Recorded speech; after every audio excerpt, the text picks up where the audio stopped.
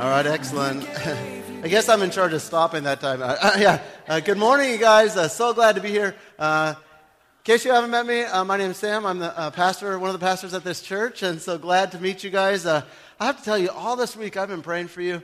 I was thinking about like your lives and stuff. As I have a list of people I'm praying through, like the church directory list, and man, I was thinking about the stuff that you guys face and the pressures at work and family and all this kind of stuff going on. And man, you guys are amazing to be able to show up here at Sunday with all the things that are going on. And I just want you to know that someone's praying over you. And I'm so thankful for your sacrifice to come out and to bring families out and all those people who are serving here. It's a really powerful thing.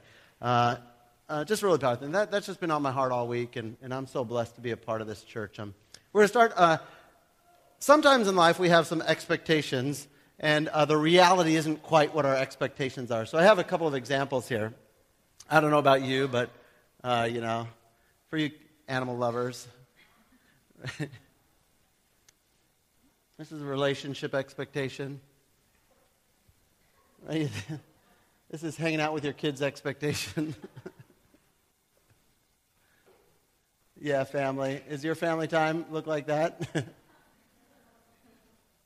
A bag of chips, there's nothing in there, right?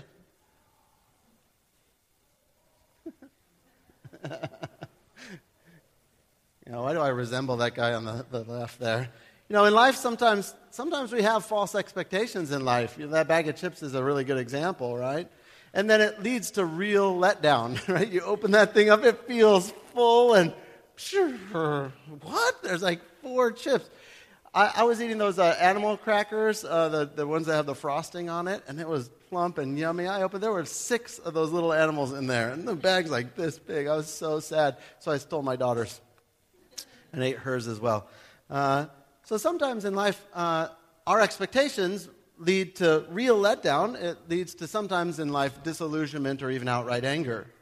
What we think is supposed to happen, like the way it's supposed to go, it doesn't. And then the image that we had of how these things are going to work out, that's not the way like things turn out. It's not the way we imagined. And I think this could be a really big problem in everyday life. But I would say it's an even bigger problem when we're talking about God. We're talking about His kingdom, and we're talking about Jesus and eternity and that kind of stuff. And I think it's a really big problem if we have false expectations that aren't met. Today's Palm Sunday. Now, Palm Sunday marks the beginning of what's called the Holy Week for Christians, and this is the most important week in Christianity. It even beats Christmas, and it focuses on the final days of Jesus' life. This Holy Week culminates in Easter Sunday, the most important single day in the Christian calendar. Today's called Palm Sunday because of something that happened 2,000 years ago that we're going to see in just a minute. On the Sunday before Jesus' death, so he's going to die on a Friday. On the Sunday before his death, we call that Good Friday, but it's good for us, bad for him. He actually gets crucified that day, so the good part is for us, not for him. We are going to have a Good Friday service. It won't be here, so don't show up. It's a secret location like a rave. You've got to figure out how to get it and bring a banana to a liquor store, and they'll give you a ticket or something. No, there'll be an address on the announcements for you. That'll be on this Friday. But anyway, so Sunday begins this sort of Holy Week, and it begins by him taking a trip into Jerusalem, knowing that he's going to lay down his life for the sins of the world. The narrative we're going to look at this morning, it does appear in all 4 Gospels, Matthew, Mark, Luke, and John in the Bible. And the section we're going to look at is one of 19 sections that appears in all 4 Gospels. So it's not common to be in all 4, but this one that we're going to look at today.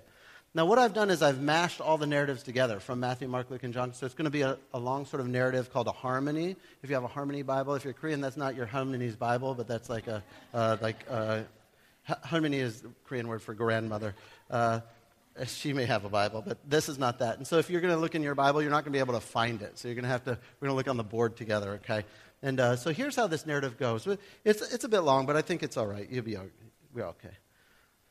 So as they approached Jerusalem and they came to Bethphage and Bethany, at the hill called the Mount of Olives, Jesus sent 2 of his disciples, and he said to them, "Go to the village ahead of you, and as you enter it, at once you'll find a donkey tied there and a colt by her, which no one's ever ridden. Untie them and bring them to me. If anyone asks you, Why are you doing this? Say, the Lord needs it, and I'll send it back here shortly. So they went and they found a colt outside in the street, just as he told them. It was tied at a doorway, and they untied it, and some people, they're standing there, and they're like, hey, what are you doing untying that colt? And they answered to them just as Jesus had told them to. And the people are like, okay, take the donkey. Sure, right? Then they brought the donkey and the colt, and they placed their cloaks on them for Jesus to sit on. This took place to fulfill what was spoken through the prophet. Say to daughter Zion, see, your king comes to you, gentle and riding on a donkey, and on a colt, the foal of a donkey. And that comes from Zechariah 9, written hundreds of years earlier. When he came to the place near where the road goes down the Mount of Olives, the whole crowd of disciples, they began to joyfully praise God in loud voices for all the miracles that they had seen. And then a very large crowd starts to gather. They had come for the festival. All the Jews are required to return to Jerusalem for the Passover. So there are tons of Jewish people are all back at Jerusalem. And so they gather around, and Jesus was on his way to Jerusalem. They spread their cloaks on the road. And others cut palm branches. Here we get our name, yes. Palm branches from the trees, and they spread them on the road. And the crowds that went ahead of him and those that followed him, they shouted some things. They were shouting things like, Hosanna to the Son of David. Now, Hosanna is a Hebrew word which means save or save now. And that's the Hosa part. And the Ana part it says like, that's what we're praying. So it's sort of like saying like, we beseech you, God, to save us now. So save us to the Son of David. Peace in heaven and glory in the highest. Blessed is the King who comes in the name of the Lord. Blessed is the King of Israel. Blessed is the coming kingdom of our father David. Hosanna, save us. Hosanna, you are the highest one. So at first the disciples, they didn't really understand even all this stuff that was going on. Only after Jesus was glorified did they realize that these things had been written about him, and these things had been done to him. Now the crowd that was with him, when he had called Lazarus out of the dead, raised him from the tomb and raised him from the dead, they continued to spread the word all throughout the city. And many people, because they had heard that he had performed the sign, they went out to meet him. So these crowds are all gathering. When Jesus entered Jerusalem, the whole city was stirred up, and they started asking, like, who is this? Like, is this it? Who's this guy? What's going on? And the crowds are like, yeah, this is Jesus. He's that prophet. He did the raise the dead thing, and he's from Nazareth in Galilee, and all this kind of stuff. And some of the Pharisees, they're sitting in the crowd. All the Pharisees are the religious leaders. They say, hey, teacher, Jesus, rebuke your disciples. And Jesus says, I tell you, he replied, if they kept quiet, the stones will cry out. And as he approached Jerusalem, he sees the city and he weeps over it. And he says, look, if even you had only known on this day what would bring actual peace, but now it's hidden from your eyes. The days will come when your enemies are going to build an embankment against you and encircle you and hem you in on every side, and they're going to dash you to the ground, and you and your children within your walls. They're not going to leave one stone unturned because you didn't recognize the time of God's coming to you. The Pharisees said to one another, see, it's not getting us nowhere. Look how the whole world has gone after him. So this is towards the evening. Jesus enters Jerusalem, and he goes to the temple courts, looks around at everything. It's late, so there's not really anyone there. And so he goes back to Bethany with the 12. Now, Bethany's about a 2-mile walk. So Bethany's sort of interesting. It's 2 miles away, and then it goes over this hill country. And so to get to Bethany, you walk over what we call the Mount of Olives. It's called that because it's a hill that has olive grove on top of it. And so you have to walk through the Mount of Olives to get to Bethany. Mount of Olives is about a mile away from the temple. And so when you sort of think about it, that's where, like when Jesus goes and prays in that garden, that's where he's praying about a mile out of the... And Bethany is about 2 miles. That's where they're staying. They're not staying in the city. It's too crowded, too many Jews there. So I want to point out a couple of things that happened in that passage. There was a donkey that he rode in on that was prophesied, and it's like, well, why would he prophesy the mode of transportation for the person coming into the city? But it is mildly important. In ancient times, when a king would come into the city on a donkey, it means we're all good. It's peace. I come in peace. When he comes in on a horse, it means some people are going to die today. He comes as a victor or a conquering king. And so they would purposely drive different modes of transportation. So do you, right? When you want to impress that client, you grab your Lambo and you wham, right? But you probably don't drive your Lambo to soccer practice, right? Because that would be a little overkill and all the mom's jealousy and that kind of stuff, right? And so I don't drive my Lambo when I take the kids to swim, ever. I never drive it, ever. And so it's just kind of what's appropriate. And so the donkey when a king rides in, that's how he would ride in at peace. And then we have the palm branch sort of thing. And what that is the palm branches, they represent goodness or wellness and victory. It would be something kings would adorn their temple with or their palace with. King Solomon did, and so this would be pretty familiar to the Jews. If you look in 1 Kings chapter 6:29, I'm not going to read it, but you could look it up. He has palm branches engraved on a lot of the stuff that he's building on his walls and the doors, even of the temple of God. And so palm branches are significant to the Jews. And I had mentioned that Hosanna means save now. Now, sometimes I don't know why they don't translate it. They just leave it in the Hebrew. And then you guys were singing Hebrew today. Isn't that cool? Like, you're multilingual. We're like multi-ethnic church, Hebrews, Jews, and Christians and Americans all together. It's so nice, and we're learning each other's languages, and that's good, right? So it really does mean save now, and it's echoing. It's both a prayer and a petition, and it's echoing Psalm 118. Now, whenever you see a psalm in the Bible being quoted, especially in the New Testament, you always have to go read what the psalm is. Because for them, the Jews have 150 songs they sing each Sunday, and it's all in this book of Psalms, and that's their song book. And they've been singing those same songs for 2,000 years. And so everybody knows all of them. And so it would be like if I said, you guys know baby, baby, baby. Oh, right. No, you don't know that one? That's a Justin Bieber song, so you're too old if you don't know that one. Yeah, young guy right here. No, so if I referenced a song, then let's say I wanted to say that's a love song, but he I love you. I know you care, right? So that's Justin Bieber singing that. So if I wanted to reference a song and you don't know it, then it would be lame for me to reference it, right? And then it would be awkward, and you'd have those awkward chuckles during the service. Oh, great. Okay, so what we need to do, since we didn't memorize the Psalms, we have to go read them. And they're not as fun when you read them because they're not songs. But anyway, so we go back and when you read Psalm 118, if you bothered to, I'll give you a summary of it. What it is it's a psalm that says, God, we trust you that you will deliver us even though our enemies are around us. We trust, God, that you will bring conquest. So Psalm 118, when they're singing this, they're like, the king has come, kill the Romans. It's a kill the Romans song, right? Because right now, in Jesus' time, the Romans have taken over the Jews, and they're under occupation.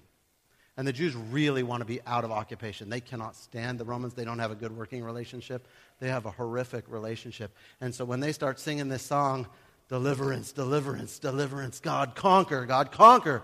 Let's sing the Hosanna song again, you guys. And we don't sing it that way. For us, it's different, right? But you weren't saying conquer anyone, right? We're cool and stuff. We don't want to overthrow our government right now. Well, maybe you do, but that's a separate issue. That we have to stay non-political as a nonprofit organization, so no comment on that kind of stuff.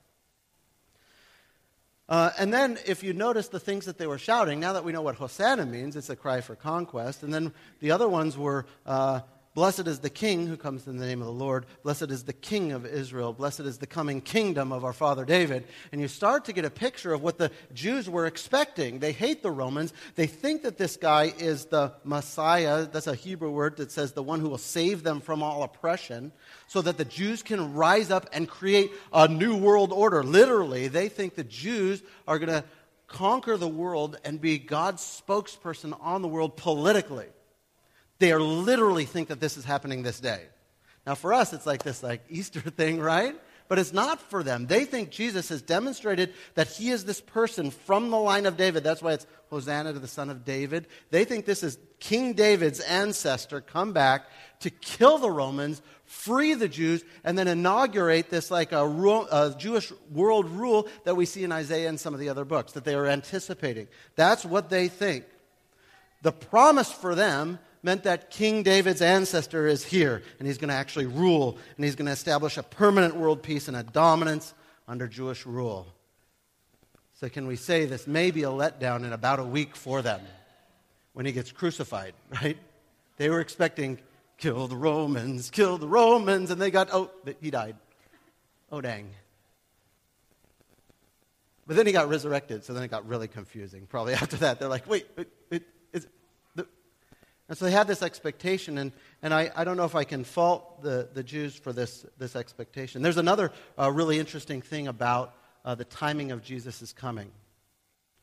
So Palm Sunday, I'm going to translate some dates because, and if you just stick with me for a minute, because the Jews don't use the Roman calendar. They don't like the Romans. They kept their Jewish calendar, right?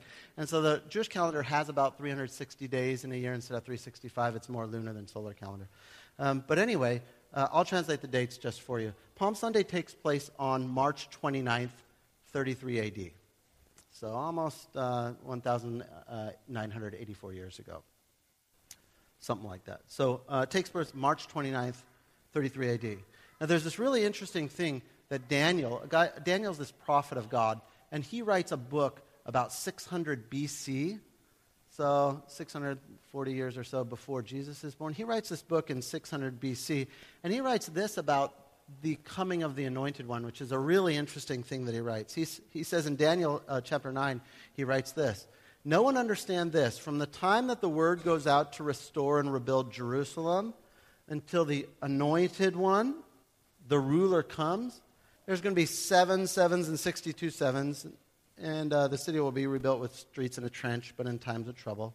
And after the 62 sevens, the Anointed One, after he comes, then he'll be put to death and he'll have nothing."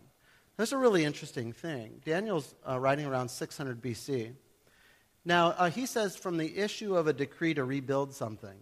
In the Bible, we have 4 decrees that are issued. 3 of them are in regard to rebuilding the temple. What happens, and way long ago, the Jews got conquered by the Babylonians, and then the Babylonians get conquered by the Medo-Persians, and then the Persians rise up. And the Persians don't like to keep captives. They like to let the captives stay back in their land. That way they could tax them. They don't just hold them. And so under Emperor Artaxerxes, the Persian emperor, he wants to send back the Jews to where they came from. He doesn't want them in his city. He wants them to go make money for taxes, right? And so 3 of the decrees have to do with rebuilding the temple. And then Nehemiah is the cupbearer to Artaxerxes, and he's a Jewish guy. And in Nehemiah chapter 2, it talks about Nehemiah getting permission from Artaxerxes to go back and rebuild the walls of Jerusalem. And so this seems to be the decree that's in mind in Daniel's prophecy. Now, we know because we know when the reign of Artaxerxes was.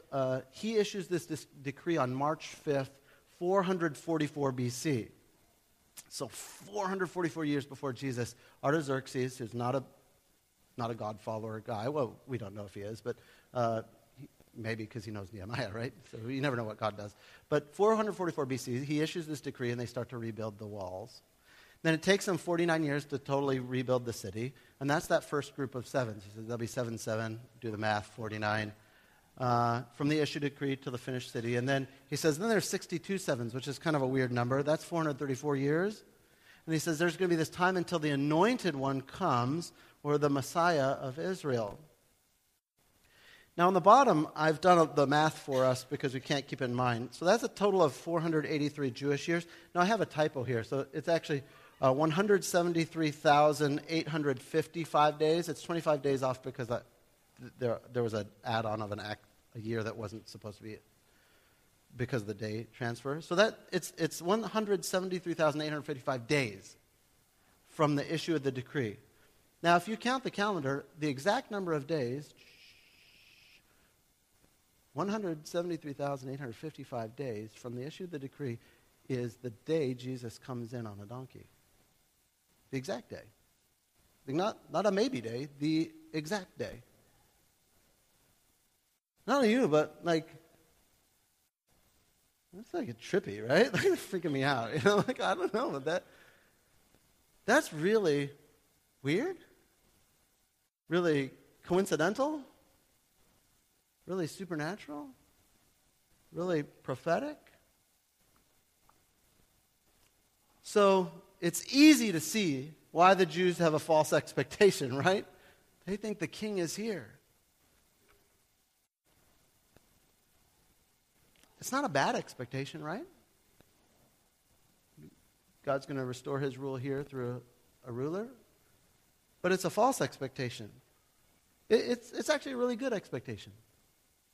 But the reality is they got an eternal, a spiritual king, something better than a political king. So the expectation was good, but the reality was gooder. Great, superlative, greatest. But that doesn't even make sense. The expectation was good, but the reality was greatest. Whatever, right? So I'm thinking about it, and for us, for Palm Sunday, it means this kind of stuff, right? We have this spiritual stuff attached to it because we know about Jesus a little bit. When I start to wonder, I wonder if we have false expectation from Jesus. I wonder if we're very much like the Jews. Now, we probably don't expect this week that Jesus is going to come and take over the U.S. and the world and that kind of stuff, but do we have false expectations about Jesus? Do some of us have an expectation that if I follow Jesus, he's going to make my business flourish? I do. I sometimes think, oh, God, I've been faithful to you. You're going to build my finances, right? I'm not going to be broke when I never retire because I don't have a retirement fund, right? I'm going to get to eat, won't I, God? I have this expectation. Maybe we have the expectation that as I follow God, that my kids are going to behave. That one works out really well, right? Maybe you have the expectation that as I love Jesus, then my sicknesses will be all healed. Or my mom and dad who have terminal cancer now, that they'll be healed. Maybe you have that expectation. And I would say maybe you have that false expectation. What other false expectations might we have? We might say, like, look, if I just pray a little bit more, then God will like me more, and he'll be more apt to bless me. Maybe you expect that if you do good, then you'll please God. And I'll tell you, the reality is we get something way better than a works rewards-based religion. We get what's called a grace-based relationship. Jesus has something so much more planned for you than just this do good, I'll give you a carrot, do good, I'll give you, then this carrot and stick sort of thing, do bad, I'm going to smack you.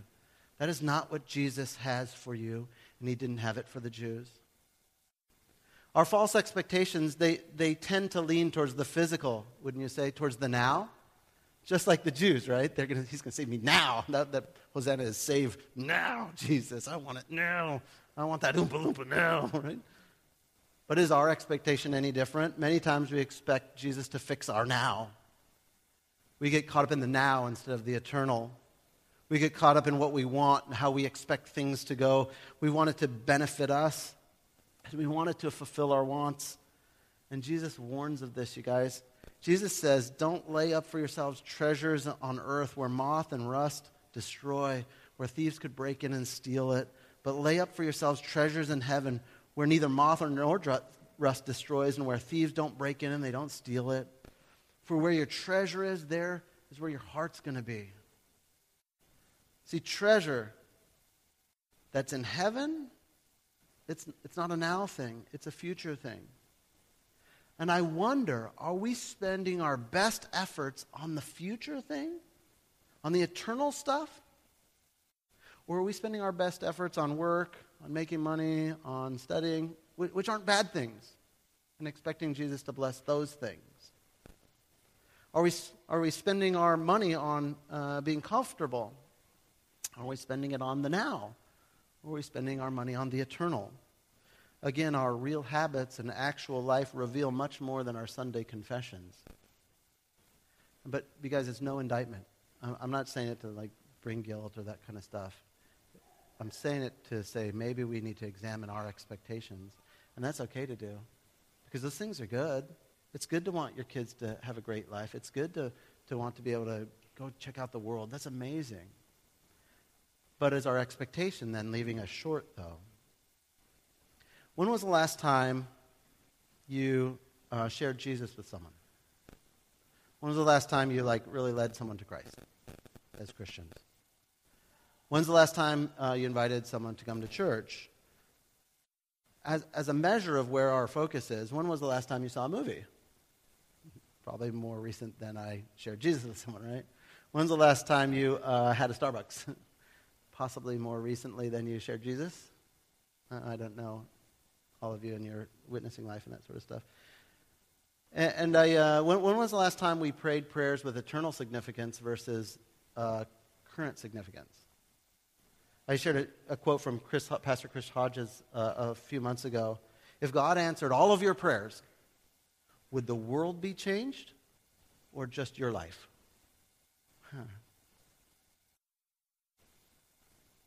When I heard that quote about 6 months ago, I started crying in service. Because I said, just my life. I don't pray for anyone outside of my circle. Just my father, my family, my me. And so my wife and I, about 6 months ago, started to expand our prayers. Are you praying for Syria this week? Oh, man. Pastor Neil shared, missionary Neil shared, are you praying for the darkness that overwhelms tribes, native tribes in this country and in Canada? See, that sort of shows where our expectation is. Our false expectation may have caused us to focus on the temporary now and the physical versus the eternal future, the supernatural or the metaphysical. Has it? It did the Jews. It tricked them. They thought they were getting the physical now. And I wonder if it has for us. We think we're, about my business. And those are really real worries. I'm not trying to discount them, you guys. I'm not trying to say you're bad for worrying about that or praying for that. Man, my father has terminal cancer, and I pray for him every single day. And that's okay, that you should be doing that. But is that the only thing you're doing? What is the right expectation of Jesus? Well, it's the entire reason he came on Palm Sunday in the first place, to bring about something eternal. You see, Jesus wasn't about just doing the now. He was about doing the eternal, something way bigger. He was about bringing grace, an unmerited favor from God to you to rewrite the agreement. The agreement used to be in the Old Testament, you do the right thing and you can go to heaven. And if you don't, then you won't. And no one could do the right thing. And so nobody was going to heaven. And so God says, I'm going to switch this up. What I'm going to do is say, you can't get to heaven, so I'm going to come get you. I'm going to give you love even though you don't deserve it. I'm going to give you love if you're a rapist. If you've hurt children, I'm still going to love you. I'm going to give you grace. And he says, I'm going to come and I'm going to give my life for you. He says, I'm going to come here and I'm going to be the king who conquers sin and death. The kingdom that he brings is a spiritual one, a supernatural one, an eternal one, not just a small world one. And God wants to be the Lord over your eternal life. See, once we get this locked into our brains, once we get this placed into our hearts, then our life looks totally different. We could have eternal life. We can have freedom from sin. We can have joy in the middle of trials and peace in the midst of chaos. We could have worship in brokenness. We could have healing in our sorrow. That's what Jesus rides in on a donkey to bring. Not just more money in our pocket, not just a king for a time for the Jews. He comes to bring something eternal and supernatural and big and amazing and joyful.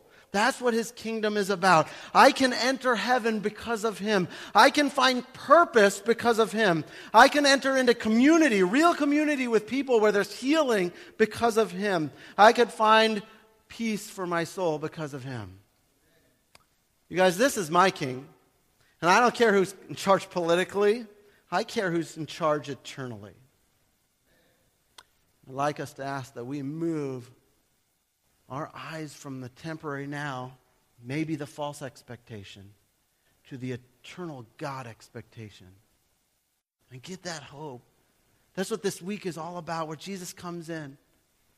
He's beginning this Passion Week where he's going to be in Jerusalem and he's going to get crucified on Friday. And then he's going to raise again on Sunday, demonstrating that he's God, demonstrating that the things he says is possible. Let me pray for us. Father, I want to pray over our friends that are here. God, I know we're in all different places. Some of us, we don't even believe in you. Some of us are doubting, and some of us, we've been following you in a long time. And no matter where we are, God, I pray that you would meet us. I know you came in on a donkey for us. You rode to be the king of my life and each person here's life. You look at every one of these people that are sitting in this room, no exceptions, and you look at them with love. And you look at them with with no condemnation, and you love them, and you want a relationship with them, God, and you look at every single one of us, and you would die on this Friday for every single one, even if it was just one of us, you still would have come all those years ago just for us. Thank you, God, that you are not small, that you are big, that you are supernatural and outside of this universe. And thank you that your provision is eternal, not just temporary. So my money comes and goes, but you never do. And thank you that we could be here, God. Thank you for our friends. We pray this in your name. Amen. Next week is Easter Sunday, you guys. I want to encourage every one of you guys to come out here and be blessed. Easter is a time when many people are open to come into church. And so if you've been praying for someone, you've been thinking about, should I ask my coworker? Maybe this next Sunday is the perfect time. People are open to hearing about Jesus.